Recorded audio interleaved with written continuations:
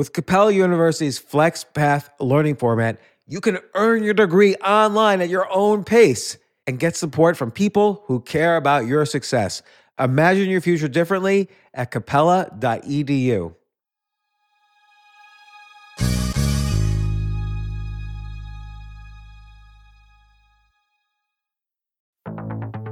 Now is the time to bring new ideas to your industry. And T-Mobile for Business has the advanced 5G solutions to make that happen. We're helping rethink patient-doctor interactions with real-time data sharing. We're tracking carbon with 5G sensors to help fight climate change. We're partnering with cities to connect roadways, cars, and drivers to minimize injuries. Disruptive thinking deserves a disruptive partner. So let's get started on what's next for your business. Step up your innovation at T-Mobile.com/now. So in order to support our show, we need the help of some great advertisers. And we want to make sure those advertisers are ones you'll actually want to pay attention to and hear about. But we need to learn a little more about you to make that happen. And I would love to learn more about the audience. So go to PodSurvey, that's PodSurvey, podsurvey.com/James, and take a quick totally anonymous survey that will help us get to know you better. That way we can bring on advertisers and even content that you won't want to skip. So once you've completed the quick survey, you can enter for a chance to win a $100 Amazon gift card. Terms and conditions apply. Again, that's podsurvey.com/James, James. Thanks for your help.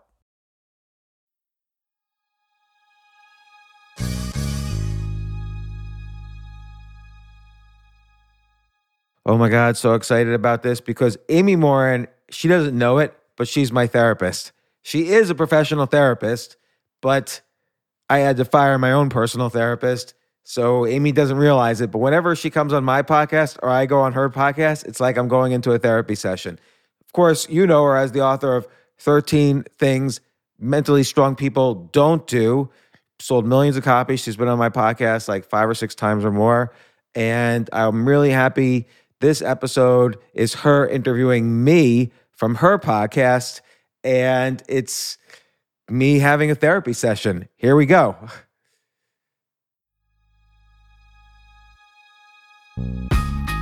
This isn't your average business podcast, and he's not your average host. This is the James Altucher Show.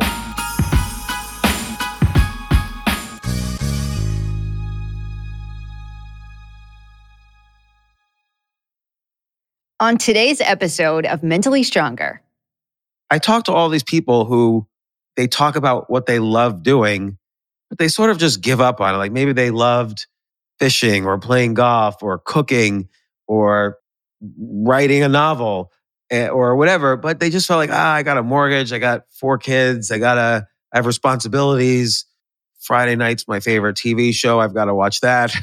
And so they just sort of like give up and go into this routine.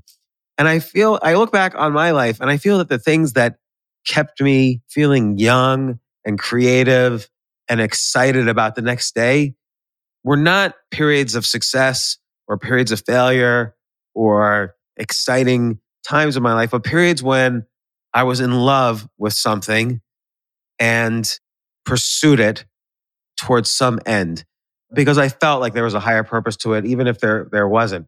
And I look back all through my life and I realized I was always on quests. Like King Arthur and his knights, they went famously on a quest for something called the Holy Grail. I don't think they ever found it, but they had adventures along the way. So quest is like some amazing thing you want to do.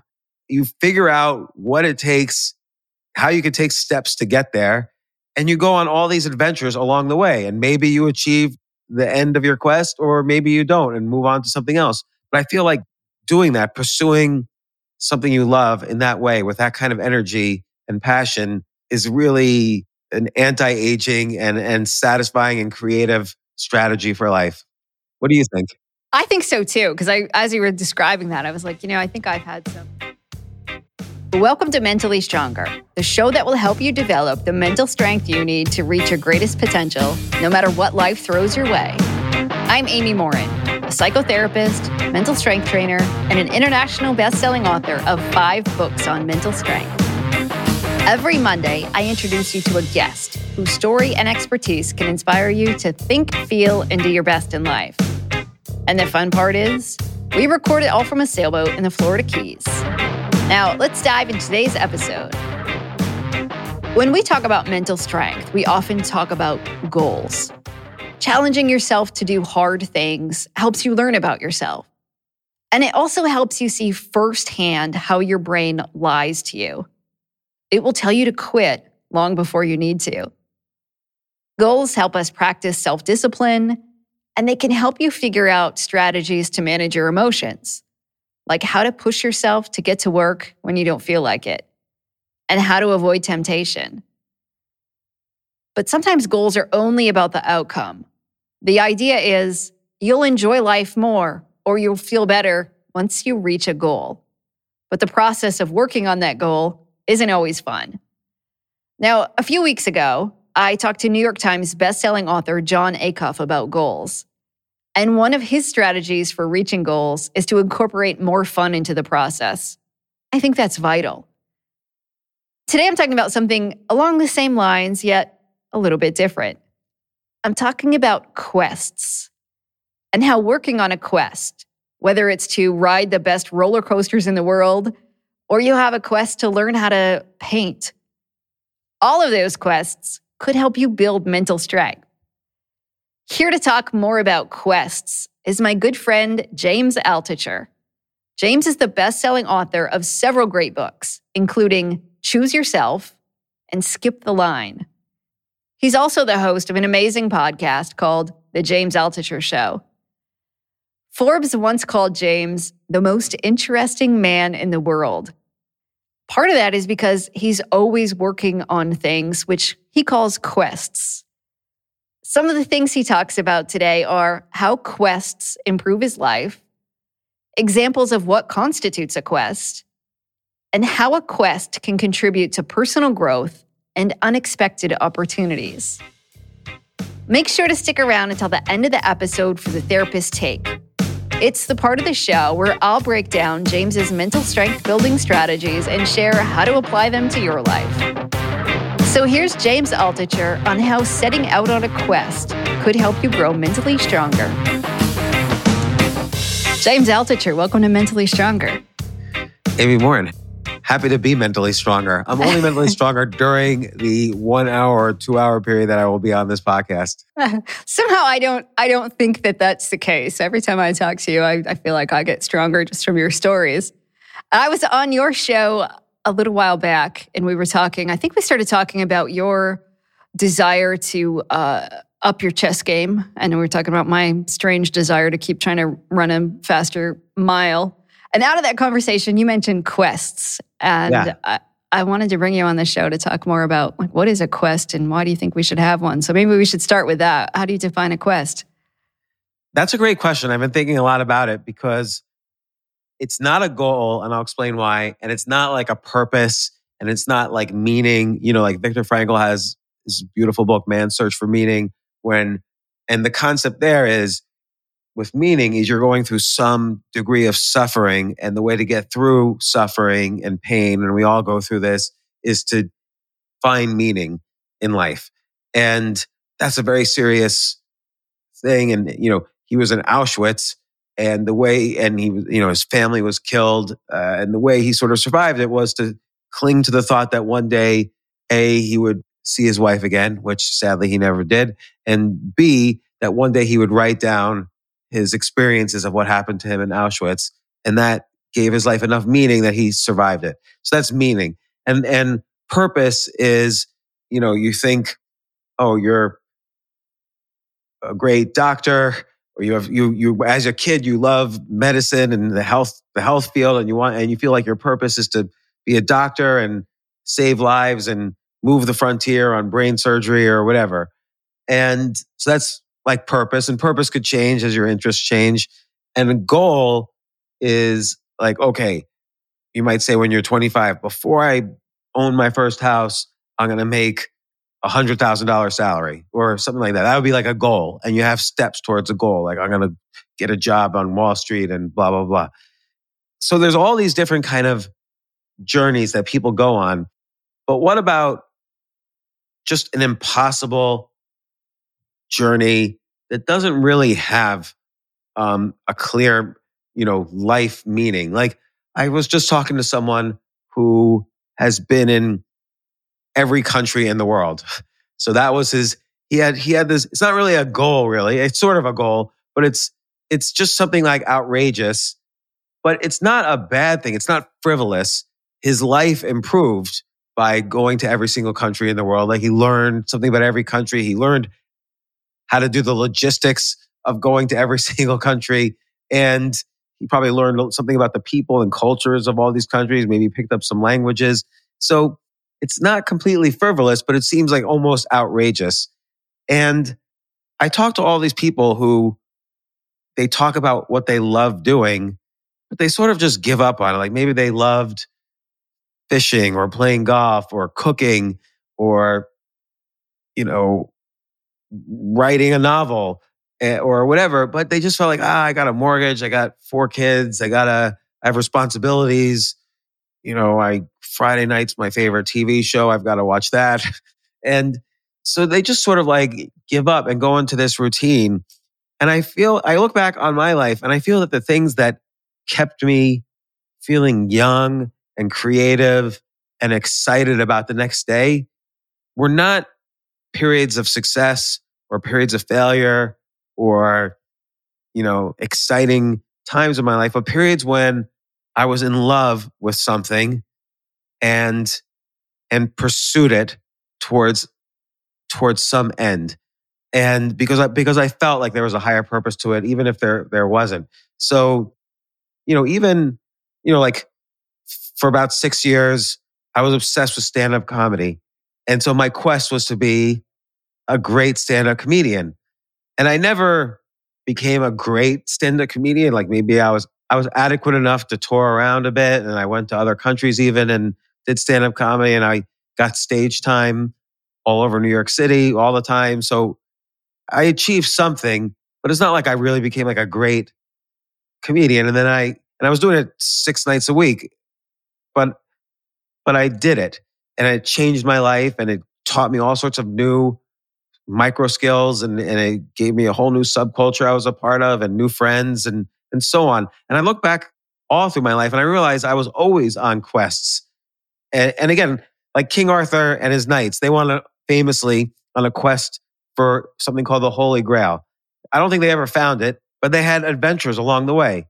So quest is like some amazing thing you want to do, and you figure out what it takes, how you could take steps to get there, and you go on all these adventures along the way. And maybe you achieve the end of your quest, or maybe you don't and move on to something else. But I feel like doing that, pursuing something you love in that way with that kind of energy and passion is really an anti-aging and satisfying and creative strategy for life.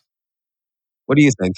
I think so too, because as you were describing that, I was like, I think I've had some quests too, that just I started doing something and found it to be cool. Like when I was younger, my friend and I, when we were in high school, neither of us had really been out of the state of Maine, and we went on a trip to New York together and thought, this is really cool. So our quest was to spend the night in all 50 states. And so we took years, but like I would just go for a long weekend to a random state and explore it. And it turned into something really fun. And I've now been to 49. Alaska's the only one I haven't been to, but I feel like you would have been to Alaska. For some reason, I could picture you in Alaska. Right? Like, and there's a whole story involved. My luggage made it, I didn't, this whole thing. But and I think there was part of me that just didn't want to finish it either. I didn't want to like be done with it. So I was like, no, that's okay. I don't need to go. But it was this amazing thing. And again, it didn't really have a purpose other than like, let's do this thing and it'll be fun. And let me ask you, like, what did you achieve? Like it's changed your life being in 49 or almost all 50 states. Even your luggage has been now in all 50 states. So right. What did it change in you? I think I just learned about myself because I hadn't really traveled that much. So it was like, oh yeah, this is how so many different things work. But in every state, we would do something random. Like we went to the Mississippi State Fair, or we would always find something like kind of a local thing to do or something that we wanted to learn about just to see like, well, how do people live when they're in this state, and what's their culture about, and like what might my life had been like had I been born here. And I think it was just that sort of a thing. I'm like, wow, this is really interesting to see how different people live, even inside the United States. I can't imagine the person who traveled to all the different countries to see what the rest of the world was like. But it's interesting how you even describe it. Like what you learned is sort of almost ancillary to the quest itself. Like you didn't learn what the state flag of, South Dakota looks like, but Right. you thought all these different things that if you had done the alternative, which was, I'm just going to stay home that day and watch, The Sopranos, you wouldn't have had those thoughts. You wouldn't have wondered, boy, what's it like what would it have been like if I had grown up in South Dakota? Or is there a slightly different way I'm communicating with these people as opposed to other people? And it's fascinating, country's 3,000 miles wide, and yet it's roughly one same culture. It's maybe the largest, the widest single culture in the world. And yet there are little subcultures in every state. Yeah, that was it exactly. And so when we were going around doing all these different things, just taking a look at, again, how different people live and what it was like to be in the city versus the country and all sorts of things like that. And then I think I learned a lot about myself. Like when we would have trouble, how do you ask for help? How do you strike up conversations with random people that you don't know anything about? And how can you, get along in difficult situations? Because, of course, we ran into various challenges along the way. Yeah, and that's just it. You run into challenges along the way. It's a quest because you haven't achieved it yet. And so on the way towards achieving it, and by the way, it's almost impossible. Like so in your quest, it's almost impossible to go to all 50 states. Probably 1/100th of 1% of the US tries to do that or even less. And so you're going to fail many times along the way, whatever failure means in this context. And you have to overcome and develop new skills that you never would have had because of this. And again, it's not some like, I'm going to save the planet or bring about world peace. It's a very selfish goal. Like, I'm going to go to every 50 state and I don't care what anyone thinks. And by the way, then you have to deal with the relationships in your life back home. Like you meet maybe, a new guy, like maybe the guy who became your husband. And he's like, what are you doing? You're going to, Wyoming for the weekend, and I am busy. I can't go. And you have to manage these personal relationships in different ways. And it's, but you wanted to do it. You loved doing it, and it created adventures and excitement. And then it's done, and you move on to the next quest, perhaps, or maybe the quest changes your life in such a way that you change careers. Like that's happened to me on quests, is that I've changed careers because of them in some cases. And again, there's ancillary skills you learn. Like, so one time, this was when I was in my 20s, I was always an early riser. Like I wake up very early and I go to sleep very early. And one time I was out at 3 a.m. on a Wednesday night in New York City, and it was crowded. So I was on First Avenue in Houston, and I'm like, what are all these people doing outside? Don't they have to go to work the next day or school or be home with their family or what? Why are they all out at 3 a.m? And so it's just this random thing. I was basically kicked out of someone's house, so I had to be outside at 3 a.m. And so the next day, an odd thing happened, which is that Comedy Central, the TV channel, asked me to do some consulting for them, software consulting. They wanted to build an intranet. This was in the mid 90s, and they didn't know what the web was. And I said, I'm only going to do this consulting for you if you give me the 3 a.m. time slot and let me just interview random people at 3 a.m. in New York City. And it actually went. They said, we'll pay you money, and I said, no, I don't want money. And I didn't have any money. I just wanted to do the 3 a.m. time slot. And so this woman who was very nice, she said, okay, well, I'll bring it up to the CEO and we'll see.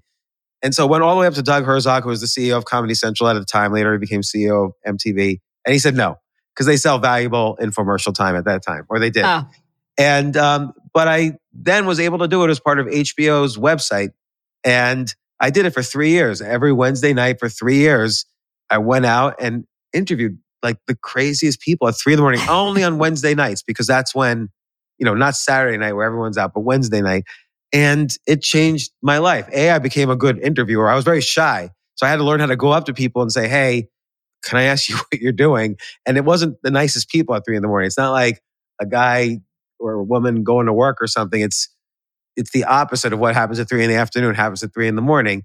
And I interviewed probably close to several thousand people during this period, and all like the dark under secrets of New York, I got to uncover and see that whole little culture. And that was a quest I had. Like, what happens at 3 a.m? That was a quest I had for 3 years, and it made me, for the first time, a published writer. It exposed me to the entertainment industry because then I shot it as a documentary, and it exposed me to people completely different from me, and it satisfied my curiosity as well. And I loved doing it. I just loved doing it. It was the best time of my life. And what made it come to an end? Eventually, I got serious about having a business making websites for people because so many people saw that site and wanted me to do something similar for their sites. My company, my first company, which was called Reset, we specialized in making websites for entertainment companies. So we did, every movie studio, almost every like gangster rap record label. We did AmericanExpress.com, and all sorts of movies like The Matrix, Scream. We did all their websites.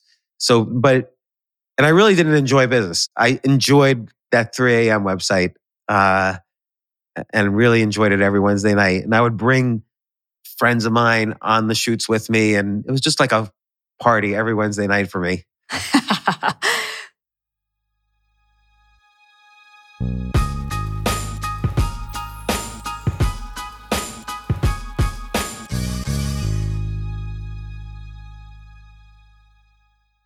Yes, it's totally true. Airbnb has changed my life. If anything, they have made my life so much better. Like, I used to live in Airbnbs. I lived in over 100 or 200 different Airbnbs over a 3-year period, and I loved it. I became a really good guest of Airbnbs, and I got to know lots of hosts. So when I initially owned a house, of course, the first thing I thought was, I'm going to turn my house into an Airbnb because I travel a lot. So why leave my house unused when I can make a side income by letting others Airbnb my house or come to stay in my house as guests? And having my own Airbnb or being a host for Airbnb has allowed me to do just that. And I've met other hosts. I've actually spoken at Airbnb's host conference. I think it was in 2017. I met so many just nice hosts. It's a great community. And I love, turning my own home into an Airbnb. Like, I'm traveling to Austin next month. My home's going to be an Airbnb while I'm away, and I'll stay in an Airbnb. I'd rather stay in like a 3-story house Airbnb than in one tiny hotel room in the middle of Austin during South by Southwest. So listen, while you're away, your home could be an Airbnb. Many people host on Airbnb, but there are people who are just letting their house sit empty, who've never thought about it or didn't realize their space could be an Airbnb. Hosting can easily fit into your lifestyle and is a great way to earn some extra money. So if you have a home, but you're not always at home, then you have an Airbnb. Your home might be worth more than you think. Find out how much at airbnb.com/host.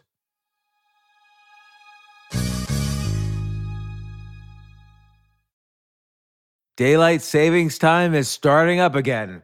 Okay, podcast is over. That's all you needed to know. But why do we have daylight savings time? Answer: to give us more daylight from March through November. By setting your clocks forward, it may feel like there are more hours in the day when we initially start daylight savings. But if you're hiring, it doesn't necessarily help you find qualified candidates for your roles any sooner. There's only one way to do that: ZipRecruiter. And right now you can try it for free at ZipRecruiter.com/James. ZipRecruiter works around the clock to find qualified candidates for you. Once you post your job on ZipRecruiter, they send it to 100 plus job sites so you reach more of the right people. This is such a brilliant idea for a business, and ZipRecruiter did it. So ZipRecruiter's smart technology also quickly scans thousands of resumes to identify people whose skills and experience match your job. I've used ZipRecruiter, particularly as a potential employee, and I still to this day get messages every day. James Altucher, would you like to apply to be VP of Entertainment at NBC or whatever? So there's just nonstop emails. Like I got 5 or 6 emails today because a year ago I signed up for ZipRecruiter. So spring forward with a new hiring partner, ZipRecruiter, and find top talent sooner. See why 4 out of 5 employers who post on ZipRecruiter get a quality candidate within the first day. Just go to this exclusive web address to try ZipRecruiter for free. ZipRecruiter.com/James. Once again, that's ZipRecruiter.com/James. ZipRecruiter, the smartest way to hire.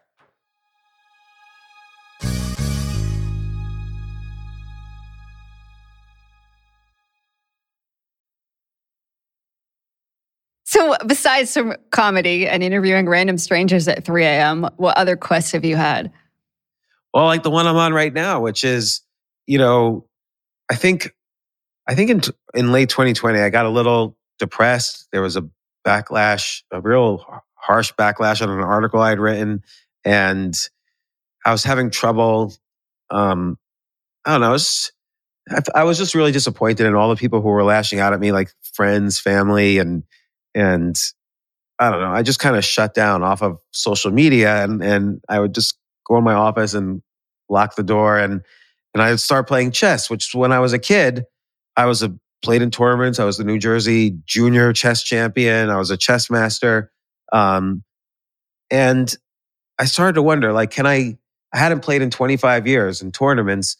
Can I still be as good as I was then? Like things have changed. The chess world's changed, and I've changed, and my brain's gotten older.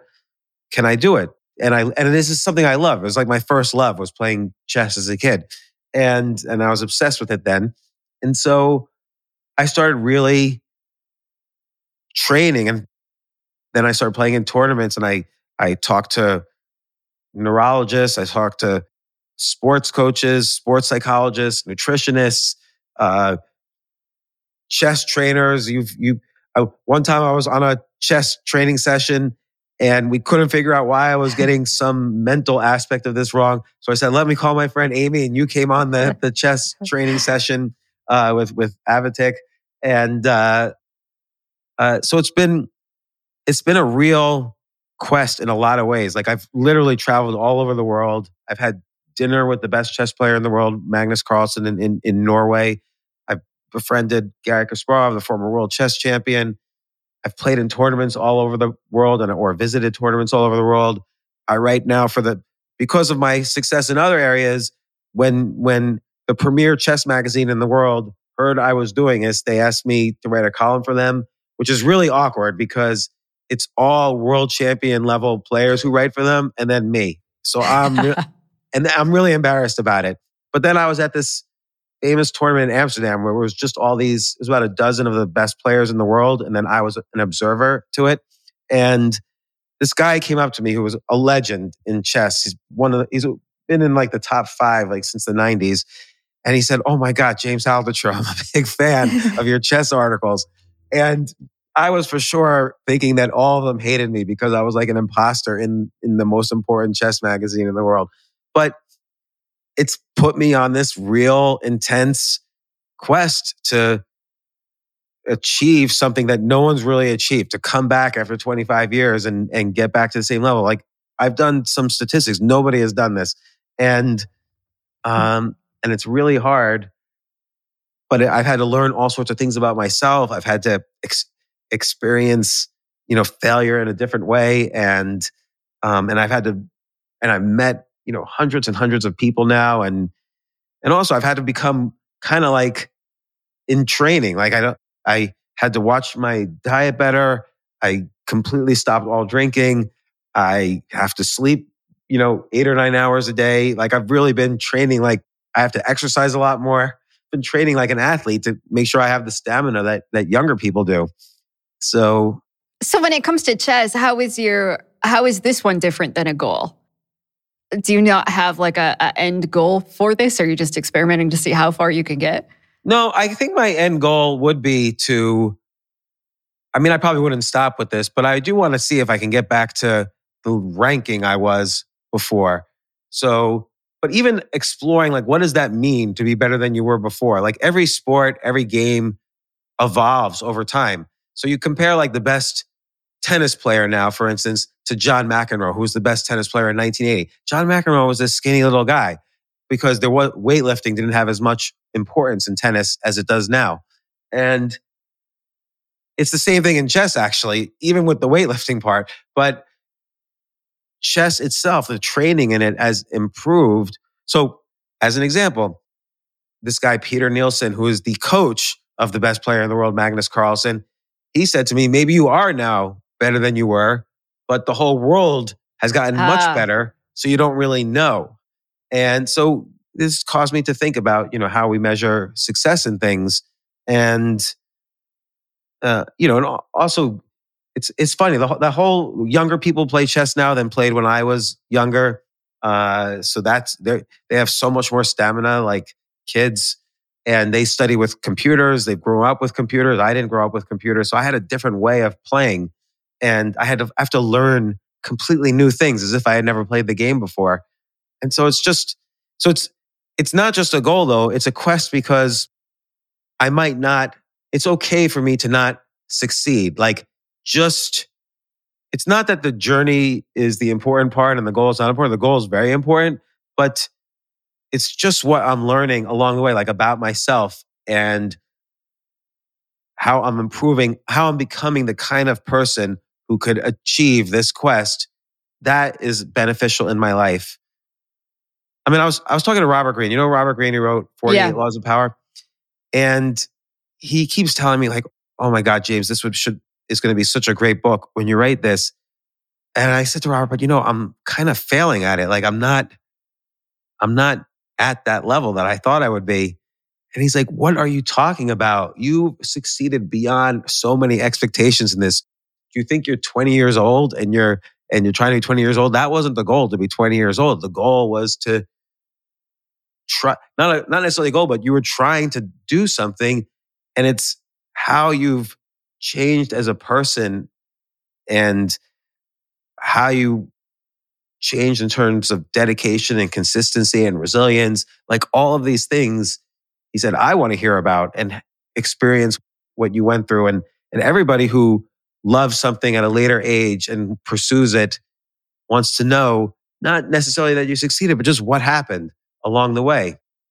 And as this guy said, maybe I am better. I kind of think I am better than I was when I was younger. Oddly, I have played individual tournaments at a much higher level than when I was younger, but I've also played worse tournaments than I've ever played before. So my variance, this might be an age thing, my variance has gotten a lot bigger. And so that's why it's hard to tell. Interesting. Right. That I never thought of that with chess, that you can't really tell if you are better. It's not like you can go back and play against 20-year-old James. Well, there's a ranking system. And so my rating is not as high as it was. And yet I've had what's called performance ratings, which are what's your rating for a specific tournament or period of time. I've had performance ratings much higher than I've ever had before, but also much lower than I've ever had before. So sometimes I literally play like an old man. Like I'll just make a move that even when I just learned the rules, I never would have made. And it's so stupid I make now. But other times I play brilliant. So. And how will you decide when to be done? Like, how do you decide when to be done comedy? How do you think you'll decide? I didn't love it anymore. Okay. Yeah. Like at some point, I loved comedy. I was studying it like literally maybe 5-6 hours a day and then going and performing it. So I'd watch comedians, I'd write, and it really improved my writing too.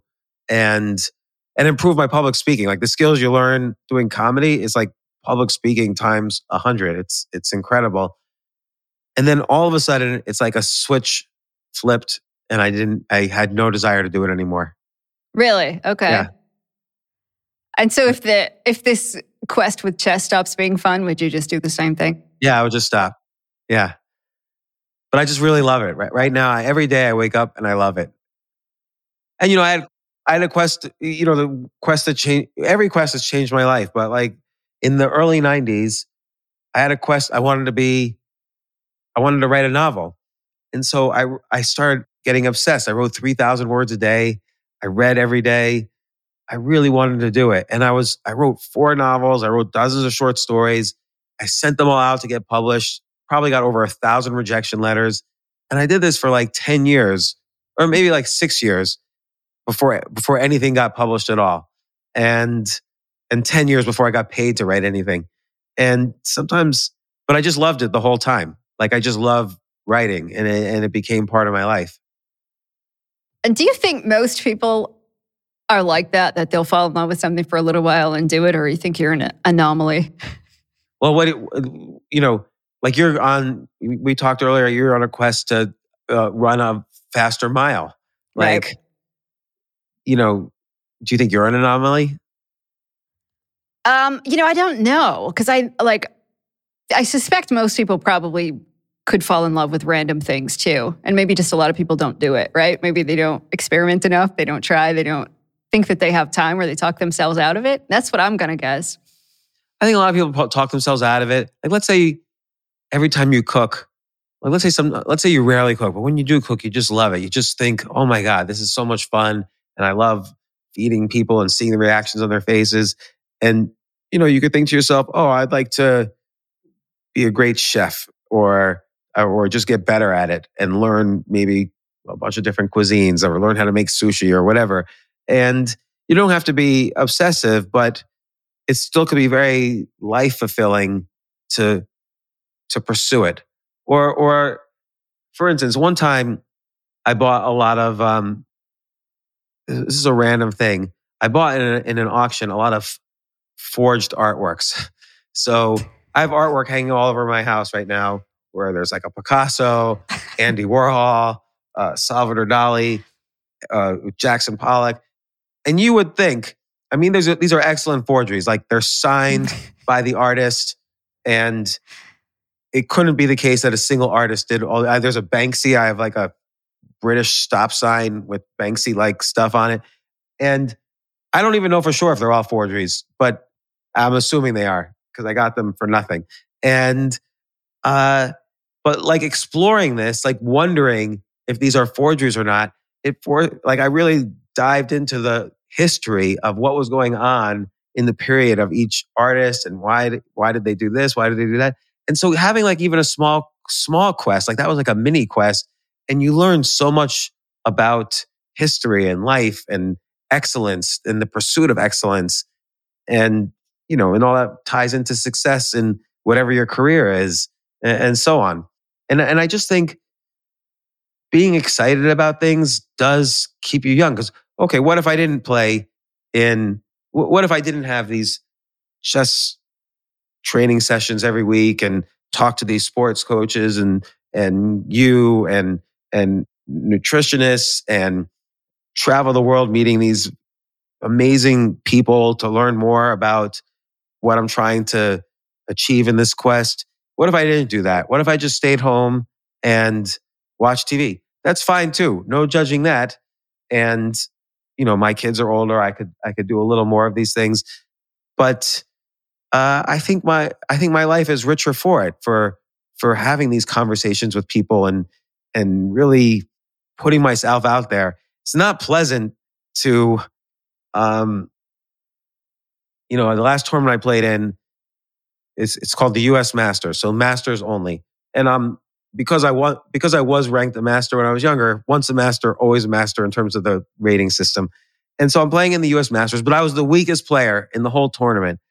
And it was very possible. I told Avitek, my coach, it's possible for me to lose all 9 games.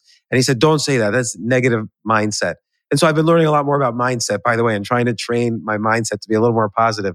But amazingly, I won the first game against a strong professional player, stronger than any player I'd ever beaten when I was younger. And then the second round, I had to play the 14-year-old Alice Lee, who's the most amazing prodigy in the US right now. She's 14 years old, but looks like she's 9. And she's really strong rated. Like she might be as strong as Avitek right now. And I had a good game. I was doing better and I was proud of the decisions I was making.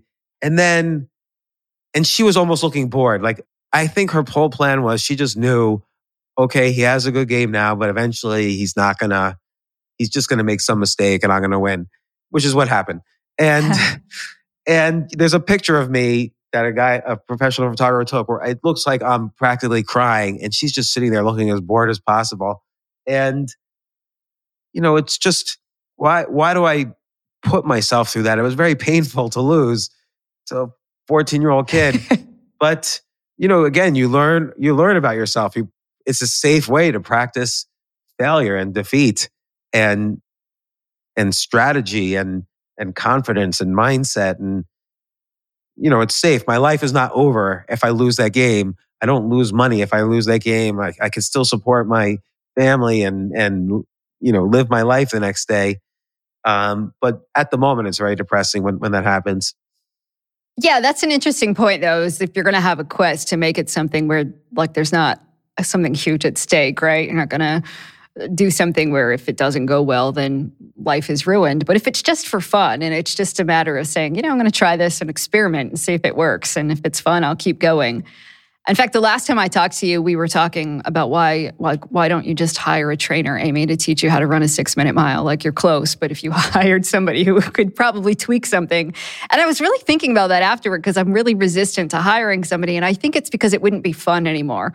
I feel like I can run a 6-minute mile and it's just a matter of tweaking something probably mentally.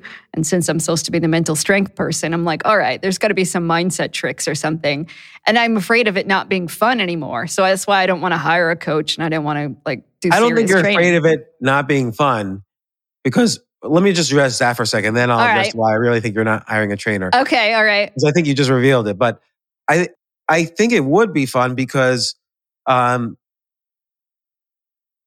you would do it. So, once you had a trainer, you would, the trainer would really improve you. Like a coach is essential for every sport and athletic activity and game and any discipline. Mathematics, a teacher is needed, a professor is needed.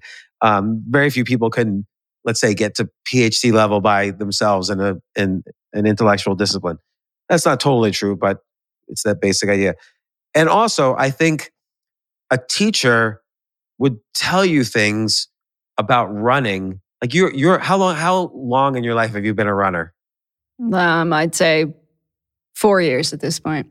Right. So a teacher would say individual sentences about running and you'd be like, oh my gosh, I never thought that about running or the body or whatever. They would say something that there's some subtleties about running that they know about, which is why they teach it. They know things. There's a gap between what your knowledge is about running and what their knowledge is. So they would teach you things. They would say the most important bone is the wrist. And you would think what the heck? Why would it be the wrist? And I'm just making this up. I'm not, right. It's probably not the wrist. But you would learn something that would be amazing. And you would learn these subtleties that would deepen your love and respect for running. So when you watched other people run, you would notice, oh yeah, that's what my teacher was saying. That's what that person is doing. You would see new things. Like if I just look at a painting and I don't know anything about art history, I have a different experience than someone who is immersed in art history and sees all the subtleties. They can have a deeper appreciation of a piece of art or a piece of music or anything. Like my dad was a music composer. And when he listened to music, it's like classical music was boring to me. And he would listen and he would try to explain to me, this is the sonata structure and this. And so there's all these subtleties that he was able to appreciate. So I think you would enjoy it more with a teacher because you would have a deeper appreciation for this thing you love doing. The reason I think you don't do it is because, like what you said, you're supposed to be the mental strength person. So you're really not on a quest to achieve this mile, but in a certain speed, but to achieve it using mentally, Amy Morin's mentally stronger techniques. Right. So far, I'm close, but I'm not quite there. Which is the beauty of a quest. They always got close to the Holy Grail, but they never got it.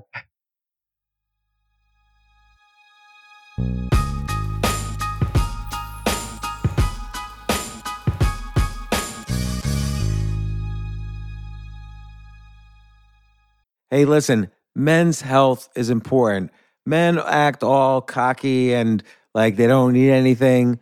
But the reality is, as you get older, there's some things you need.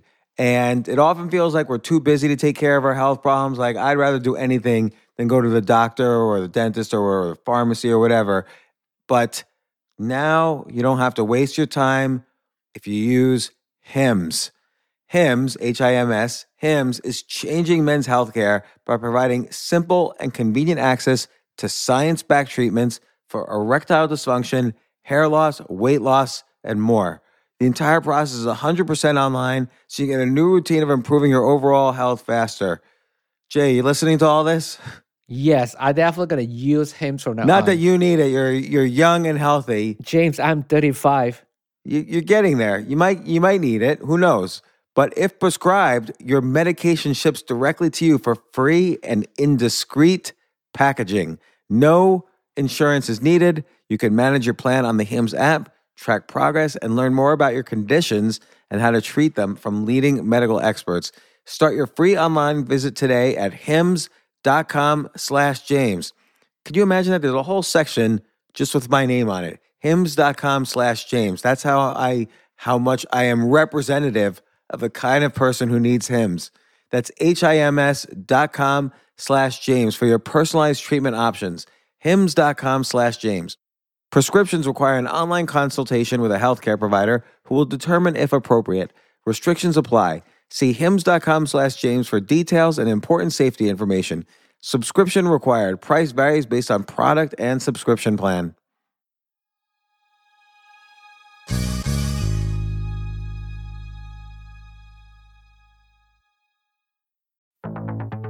Now is the time to embrace a new wave of workers. Every day, your team grows younger, more digital, and more drawn to entirely new ways of working, which means you need flexible solutions to connect them where business gets done. T-Mobile for Business was born digital. With America's largest 5G network, we can make it easier to work together from virtually anywhere. Your team may be changing, but with the right tech, it can be more productive than ever before. Get started at T-Mobile.com/now.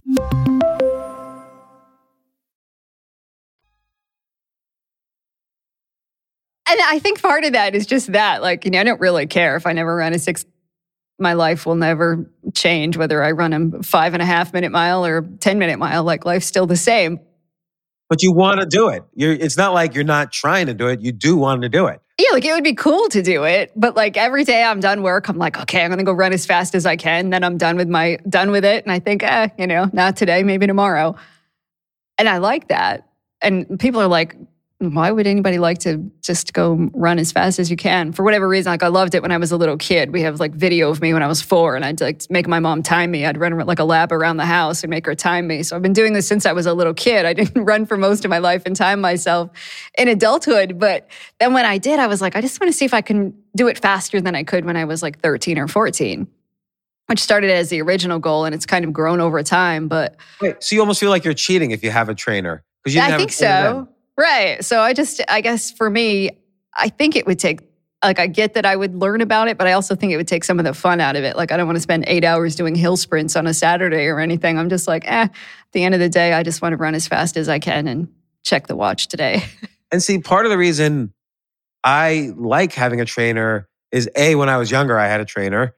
And so I'm just repeating what I did then. But also in my last book, Skip the Line, I wrote about when you want to learn something, you get a plus minus equal. So a plus is someone better than you, a trainer or coach to teach you, equals people who are at your level that you share your experiences with and you learn from each other. And a minus, someone you can teach. So all of these things, and the reason you want to teach someone is because you don't fully understand something unless you can explain it simply. And so all these things I put into place as soon as I decided, okay, I'm going to get back to this level of chess. Like, I got myself plus minus equals. And pluses in various levels. Like, again, not just chess coaches, but other types of coaches. And so for me, it's a different type of quest. Your quest is specifically to do it with your own mental strength and your own raw abilities, like you did when you were 13. So that's like, these quests could be like informally structured, but it's something that makes us happy, and it's something that we have to become at some point a better person, a better version of ourselves to achieve the quest. or as part of that process, it's at some, if you regularly start running that faster mile, something has moved up in your health probably, or in the way you do things. And yeah, and you learn from the experience. So there's all these benefits, and I do think it's exciting. Like if you were to run a faster mile, you would be very happy about it. Right. And then I'd probably move the bar, Yeah, or change have a different quest. Right. So how do you suggest people find it? If somebody's like, I don't really know what my quest would be, how can people figure out what to make their quest? It's really interesting because I think it happens a lot by accident. Like I didn't play chess for 25 years. Why didn't I do it at any time then? Or I didn't do stand-up comedy the first 40 years of my life. Why did suddenly at 40, whatever, I start doing it? I think it kind of happens. I think we collect over time all these things that we say, I'd like to try that. And then we forget about it. And, I always, when I was 8 years old, I always loved basketball. I wonder if, I don't even pay attention anymore. Maybe I should do a fantasy-based basketball league or whatever. Like there's all these things that we collect in our heads, the things that we might want to do or could do, or maybe we would want to do. And so one idea is I'll give a couple ideas. One idea is list all of the things, like every year of your life, what were you fascinated by? So when you were 6 years old, did you love reading about astronauts? When you were 7, did you love superheroes? When you were 8, did you love sewing or painting or whatever? Just list them and see if anything kind of rings a bell now, or just try it now and see how you feel about it. Or go to like a class or a club or whatever, or meet up where everybody's, sewing, or just see how it feels. And another idea is go to the bookstore and just walk around. And is there any section where you stop and you suddenly want to read all of the books in that section? Like, let's say it's the World War II. Do you want to read all the books in the World War II history section? And it just fascinates you. Well, then just do it and maybe write your own alternative timeline of World War II. Like what could have happened? Like with any one subject, there's millions of types of quests within that subject that you could do. Like for instance, I mentioned basketball. Okay, no, if you're 50 years old, you're not going to be a professional basketball player or even be close to how good you were when you were 20. But maybe you can be the best at fantasy baseball, or maybe you can be the best at, writing articles about basketball or coach. Like Joe, I'm forgetting his name. He was the CEO of Ameritrade. He's been on my podcast. So this guy was the CEO of Ameritrade, CEO of banks and billion-dollar companies for 40 years. And then he quit. And what did he do? He became an assistant coach, I think, of the University of Nevada football team for free. He offered to do it for free. And then he learned and he rose up, and eventually he became coach of the East Carolina Panthers, or in some like minor league of football. And then he was a professional coach for a while and then retired from that. And, all of a sudden, he played football when he was a kid, but all of a sudden he had this obsessive urge, and he had the money and the security and whatever to quit his job and volunteer to be an assistant coach. But this was his dream. He pursued it. Other people might quit and start a food truck, and they don't want to do a whole restaurant, but a food truck allows them to have that restaurant kind of feeling. So there's always ways, given a subject, to pursue it. You could be a gambler and pursue basketball that way. Or there's thousands of different ways. So, I could have built some kind of chess-related business, or written articles about chess or something instead. But instead, I wanted to see if I could play again. And I don't know. And then, I was thinking a third way.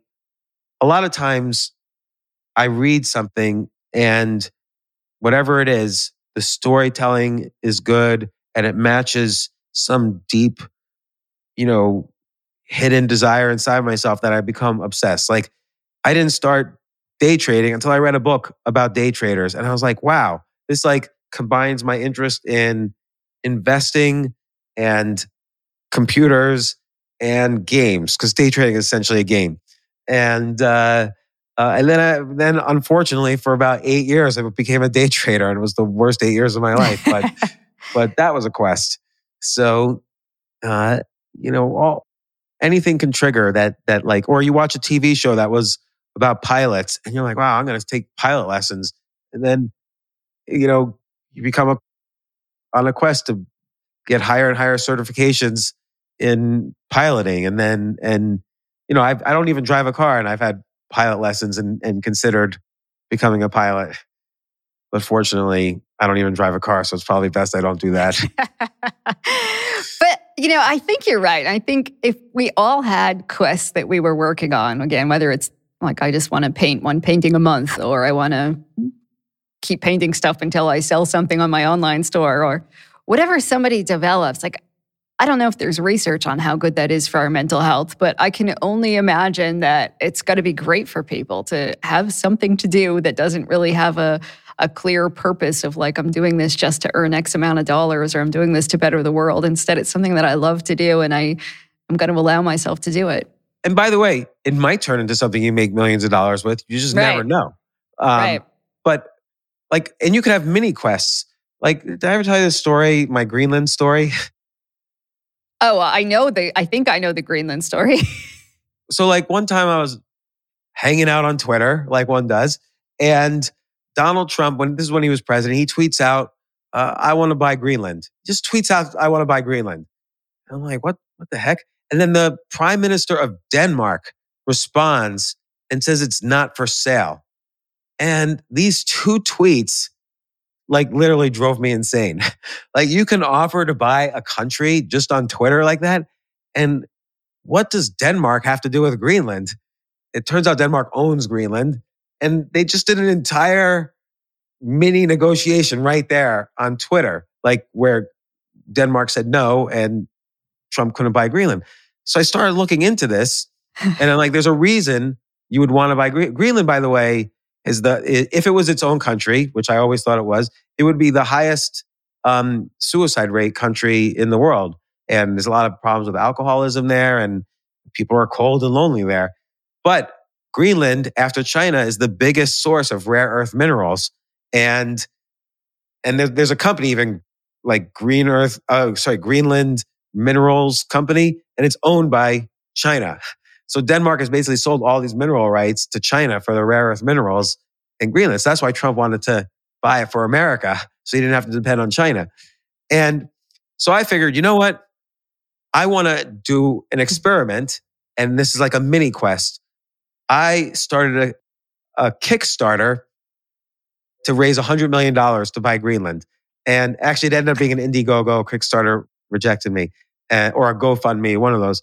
And, I offered like, oh, you could be a duke if you give like $1,000. You could have a holiday named after you if you give so much. You could have some 1,000 acres if you give so much. And I started, and it was an experiment. I had never used any of these crowdfunding platforms before, so I learned about that. And then it was also an experiment in writing. Like, writing, it's usually one or two formats. You write in the third person or the first person, some very rarely the second person. Sometimes people write articles in the form of letters back and forth to people. It's called the epistolary style. So there's all these kind of points of view you can write from. Well, I wanted to write an article as if I was doing a crowdfunding campaign about the subject of the article. So I'm basically able to describe this whole scenario with Greenland, like why someone would want to buy it, by writing in the form of doing a crowdfunding. And then so many people were actually donating money to this that GoFundMe or Indiegogo, whoever it was, they shut me down because they knew I was just joking around, and they didn't want to have to pay all the credit card fees once they returned all the money. So, but that was like a mini quest. Can I buy Greenland? I remember that because I remember seeing that going around social media, and I was like, oh, what is James up to now? Yeah, and I learned so much about it. It took a weekend. It was a weekend-long quest. It wasn't like this thing now that I'm in that's years or, whatever. And at the very least, I learned all about crowdfunding. Not all, but I learned about crowdfunding. I experimented with another style of writing. I learned all about Greenland to the point where I still want to visit there. and I have a story to tell. So that's like Right. the minimum benefits of a weekend long quest. And a longer quest, there's so many more benefits. It's ridiculous. So I like that. So if we don't want to spend the next 4 years working on a quest, just take a weekend and you can probably test something out or see how it works. Yeah, like if you always wanted to do stand-up comedy, it's really hard to do it that first time because it's scary. Everybody is scared. I saw a little documentary where Will Smith wanted to do stand-up comedy. This guy has been a performer all his life. Not only just an actor where, you read lines written by other people, but he was a musician, he was a rapper. And, that was his start, was as an entertainer. But he was scared to death of doing stand-up comedy. He was terrified. And Dave Chappelle was his coach. He got Dave Chappelle to coach him on how to do it. And he did it, and he did a pretty good job. And, but that was that was his quest for one time, like a mini quest. I love that. Great idea. Yeah. So I think Skip the Line will help people also figure out more about your micro skill idea and things like that. And we'll link to your podcast in the show notes because everybody should go listen to the James Altucher Show. Any place else we should send people so they can learn more about you and your work? No, that's good. Yeah. Eventually I'll write about this. And the funny thing is, I don't know whether to write about this in the form of like, okay, this is my chess journey, or really make it like this bigger thing about quests. I'm feeling like the bigger thing about quests is better, but I almost don't want to do another choose yourself kind of book. I really want this to be more story driven. That one was story driven too, but this one's even more story driven. Well, I guess whichever one you do, I look forward to reading about it. And as long as you share the story of how this is all going with chess so we can follow along, that will be fun. Do you think there's a book there if I never achieve the rating I want to achieve? Yeah, definitely, right? Because I think sometimes we want to be like, how do you feel about never getting there? And if you don't ever get there, like, are you really okay with that? Or when did you decide to throw in the towel and say, all right, enough's enough? I think all of that would make for an interesting book. What's really interesting is how much the brain has changed since I was younger. And people say, oh no, that's just a mindset thing. But it really is, like, memory is not as good. Your raw, like, fast intelligence, like your ability to think quickly, is evaporated. And I have to actually learn the subtleties in order to be better now. I have to learn why certain moves were made. Before I would just make the moves. Now I have to learn why. And that's been the hard part for me in this. And it's interesting. Well, we appreciate that you're going to share the story so we can all learn from it. James Altucher, thank you so much for being on Mentally Stronger. Thank you for having me. And I feel mentally stronger always when I talk to you, Amy. So thank you so much. Glad to hear it. Welcome to The Therapist Take. Let's break down James's mental strength building strategies. Here are 3 of my favorite strategies that he shared. Number 1, create your own quest. When thinking about a quest, you might imagine something that involves a lifelong journey. But James switches quests whenever he wants, from anything like comedy to chess. And you can always develop a mini quest too. Like in his case, it was trying to buy a foreign country one weekend. But I hear from so many listeners and readers who say they're kind of bored with life. So I think this could be a great solution. You can feel like you're still growing and learning and doing something fun without all of the pressure that you might feel when your sole purpose is to do something that involves earning money, or when you're so focused on the outcome that you forget to enjoy the process. Number 2, pay attention to what you're learning along the way. James talks about how his skills from one area of his life translate to other areas, something that's really tough to recognize sometimes. But when you step back and think about what you're learning, it might become clear how your quest is helping you in what seems like a completely unrelated area of your life. Learning the art of Chinese cooking might also teach you to be more patient with your kids. Or setting out on a quest to learn about your family history could help you become better at asking questions, which might help you ask better questions at work so that you can do your job better. Connecting some of those dots can give you confidence and help you feel better about your quest. And number 3, change your quests as needed. So the pressure's off because you don't necessarily need a lifelong quest. Shift it as needed. James says he stops doing a quest once it's no longer fun, and then he finds another one. So don't feel like you need to stick with your quest forever, or that you need to decide on a single thing that you're going to keep doing year after year. I love the idea of exploring with a bunch of different things to see what you love or to discover what you might want to do. And every time I talk to James, I just get inspired to try new things. So I guess my task now is to probably come up with another quest in my own life. So those are 3 of James's strategies that I highly recommend. Create your quest, pay attention to what you're learning along the way, and change quests as often as needed. If you want to hear more from James, check out his podcast, The James Altucher Show.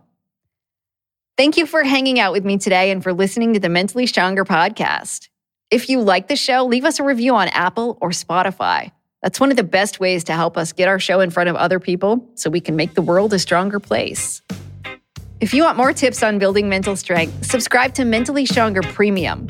You'll get weekly bonus episodes and exclusive extras for being a premium subscriber. Sign up at mentallystronger.supercast.com or just click on the link in the show notes. And if you know somebody who could benefit from learning more about mental strength, share this show with them. Simply sharing a link to this episode could help someone feel better and grow stronger. And as always, a big thank you to my show's producer, whose quest seems to involve making things possible that once seemed impossible, Nick Valentine.